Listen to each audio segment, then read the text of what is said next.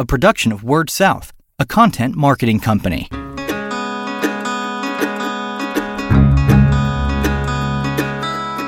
Story Connect, the podcast, helping communicators discover ideas to shape their stories and connect with their customers. Hello, and thank you for checking out this episode of Story Connect, the podcast. My name is Andy Johns with Word South. I'll be your host on this episode, live from our time, the NTCA conference here in New Orleans. I am joined today by Scott Meyer, who is the Director of Marketing with Innovative Systems. Scott, thanks for joining me. Yes, a pleasure to be here.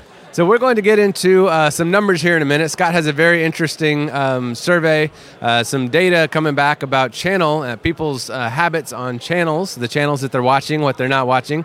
We'll get into that here in a minute. Just a quick programming announcement. We will be recording about 8 or 9 of these podcasts here at our time. We've got a Facebook live stream going, and then we'll have the podcast delivered in the traditional manner that we do that. But you can also check these out on Facebook Live if you want to see what me and Scott look like. So there's that.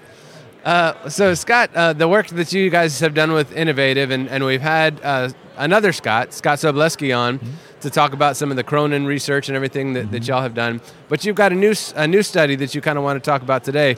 What are you guys after, and how have you got the information with the channel study you've talked about? Well, Andy, it's been a really fun project. I had reached out to our customers who have our video software that can actually gather data from channels that people are watching and also the channels they aren't watching. Sure. And I was hoping to get about 20 volunteers to send me monthly channel stats so I could put together a report. Okay. Well, I ended up getting 53. Oh. And so we are getting channel stats data from rural locations from Alaska to New York, everywhere in between, okay. Southeast, Midwest, Texas, and we are gathering the data, which I really think creates an accuracy level with this, from 60,000 set-top boxes. That's a pretty good pool to get the data from. Excellent. It is. Good sample size for that. So, and this is coming from, this is not like Nielsen where they're writing down what they watch. This is from your set-top boxes, right? That is correct. So really the biggest difference with our channel stats reports that our customers can get from the software that we have is it's merely pulling the channels that set-top box is streaming to. Okay.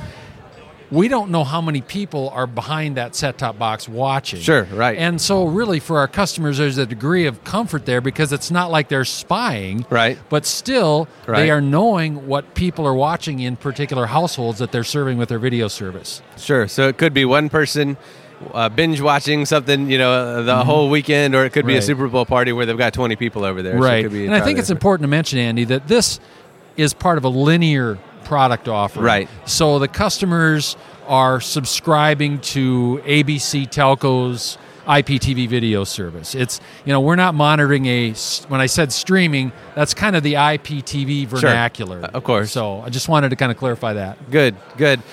Well, let's get into it a little bit then. So I think it's important to know what people are watching and also what they aren't watching. And you said you've had some surprising networks you may not have expected to be in the top 10 or top 25. I don't know how much you want to get into actually naming networks, but I think it's interesting to see what people are into. Sure, happy to. I think the biggest surprise, and I'm actually part of the presentation I've done here at our time, was asking people in the audience what they thought was the most popular premium linear channel. Okay. And premium linear being like HBO, Showtime, that Cinemax, kind of stuff, right? And I had given the opportunity for the audience to guess on my presentation today, and nobody got it right. Really? But the true answer is Starz Encore Westerns, which Starz Encore Westerns. Westerns, yes. Okay. In fact, that channel in our 60,000 set-top box survey has consistently ranked in the top 50 for 8 consecutive months. Wow, as a premium channel. Now, what's really interesting about that, Andy, is the fact that HBO, Cinemax, Showtime, none of them have ever cracked the top 100 in 8 consecutive months. Wow. Yeah. So, because that puts it in perspective then. It does. So it does. Starz Encore Western is in the top 50. Yes. And HBO has never cracked the top 100. That's never amazing. Cracked the top 100. What do you think?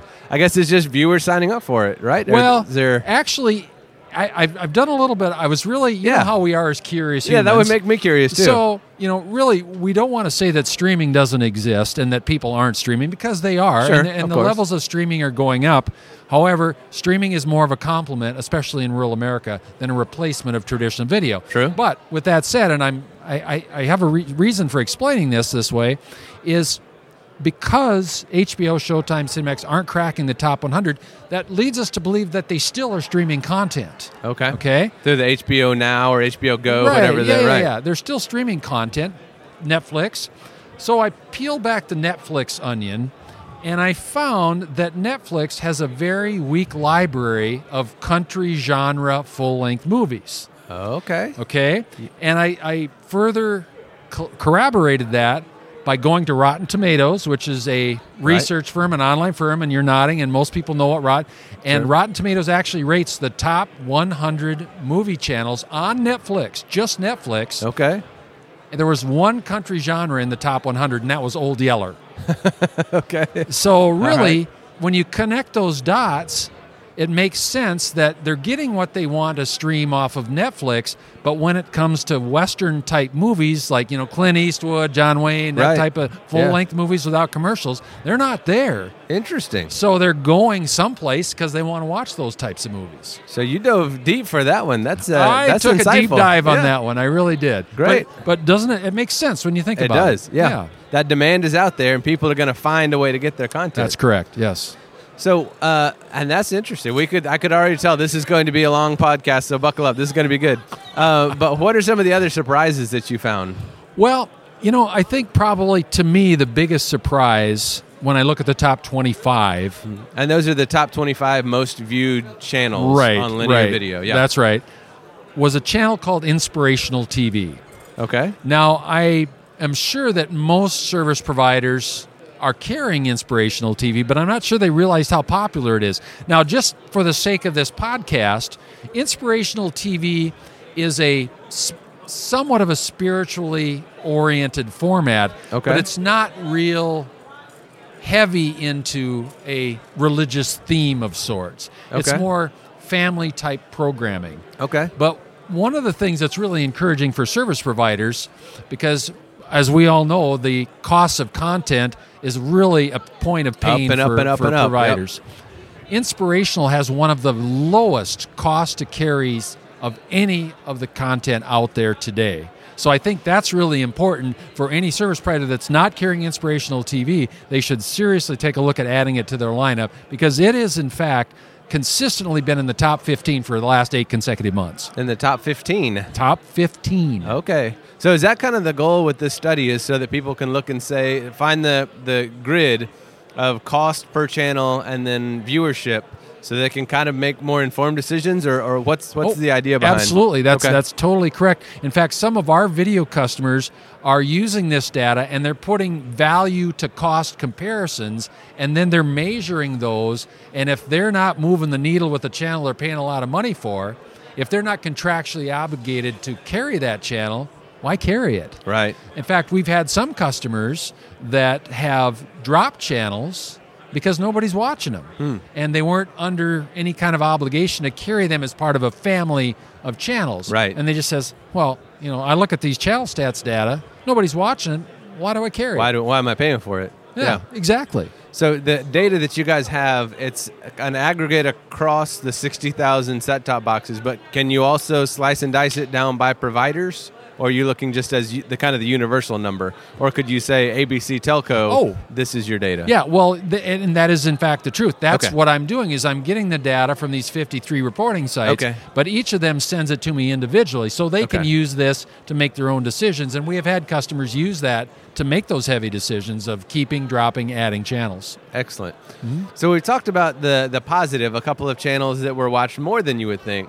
Are there any you'd like to share that didn't rank as highly as you thought they might? You mentioned HBO. That surprises me that it had never cracked the 100. But are there any others that you thought would be more watched and are lower on the viewership than you expected? Yeah, there are some, and I really think that like the Bravos and the E's and some of those channels just really don't seem to have a lot of movement in rural America.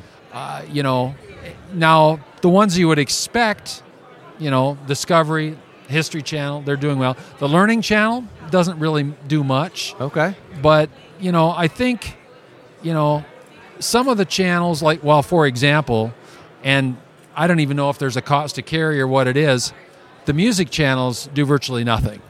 You know how the subscription video has music? No video, just the audio. Just the audio. Right. They barely move the needle. Interesting. And I'm not sure, I don't really, because we're a software provider for video, we really don't understand or want to be involved in cost for content.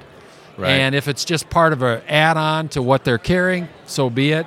But, that's one of those slippery slopes, because you might have one or two people that are always listening to easy listening channel on their TV. Well, if it doesn't cost you anything to carry it, is it worth alienating somebody that really just wants to listen to music on their TV? Sure. So that's a difficult thing. But it is interesting. Most of those music channels really do virtually nothing. Interesting. Yeah. I guess there's so many other options to get There music. is. Spotify and Pandora and all those things. That most people will have that type of stuff connected to their television at this point. Got it. I could keep on asking this for quite a while. I've just got one or two more questions. Sure. But are there any other nuggets or surprising facts? Anything else? I know you've gone to the well a couple of times here, but were there any others you wanted to share before we kind of wrap this up or head towards the end of the episode? Sure. Yeah. Crown Media carries all the Hallmark channels. Okay. And I think this is really kind of an interesting nugget, because the Crown Media, all of the Crown Medias are in the top 50 consistently. Okay, so your Hallmark movies. Hallmark movies and mysteries, Hallmark drama. Okay. And not just during Christmas time. No, I know that's the time you think of That's a great Hallmark. question, Randy. But no, it's consistently year-round. And I think what's really encouraging about that is my sources tell me that Crown Media is one of the more favorable content providers to deal with. Okay. Their prices are reasonable. Okay. Hopefully until they hear this podcast, they'll stay reasonable. Right. But they're also very good at promoting things. Yes. And from what I understand, if you contact them, they're very happy to share promotional things. Right. To promote those channels. So that would be one. Most of our providers are carrying one or two Hallmarks, maybe three, but a lot of them aren't carrying all of them. And I would really encourage them to look at carrying the whole family, because they all do very well. Interesting. Mm-hmm. Well, there's always so much, and you guys do such a good job of providing this kind of information. What so you're working on this. What's the time frame on this study, and then what's coming next for you guys in terms of interesting facts you're going to bring for the industry? Well, this project I personally assemble and put the reports together quarterly, and really have enjoyed doing it to the point where we're going to do it continually. Okay. And continually offer quarterly reports so people can see them. And we actually do make copies available to any service provider in the telco space, regardless of whether they're our customers or not. So we just, we spend a lot of time and money with putting this type of stuff together, because our customers have as much skin in the game as we do. Sure. And we want, if they're successful and make the right decision, that helps us as a vendor become successful. Okay. And how, if they want to get, you mentioned there that you make this available, how do folks get in touch with you, or how do folks be able to request that information? What's the best way for them to get in touch? Well, the best way is just to send me an email, and I don't know, it's SCOTTM@INNOVSYS.com. And I'll send them a quarterly report, and there's no obligation, and we just want people to be able to use this data to help make informed decisions. Sure, and with your permission, we'll go ahead and put that email address in the show notes for the podcast, so folks can click on it and that way have it all right there where they can request it for you. We want to help rural telcos. Well, it sounds like with that kind of data, you certainly are equipping them with the information. So, Scott, I appreciate you for joining me. Thank you. He is Scott Meyer. He is the Director of Marketing for Innovative Systems.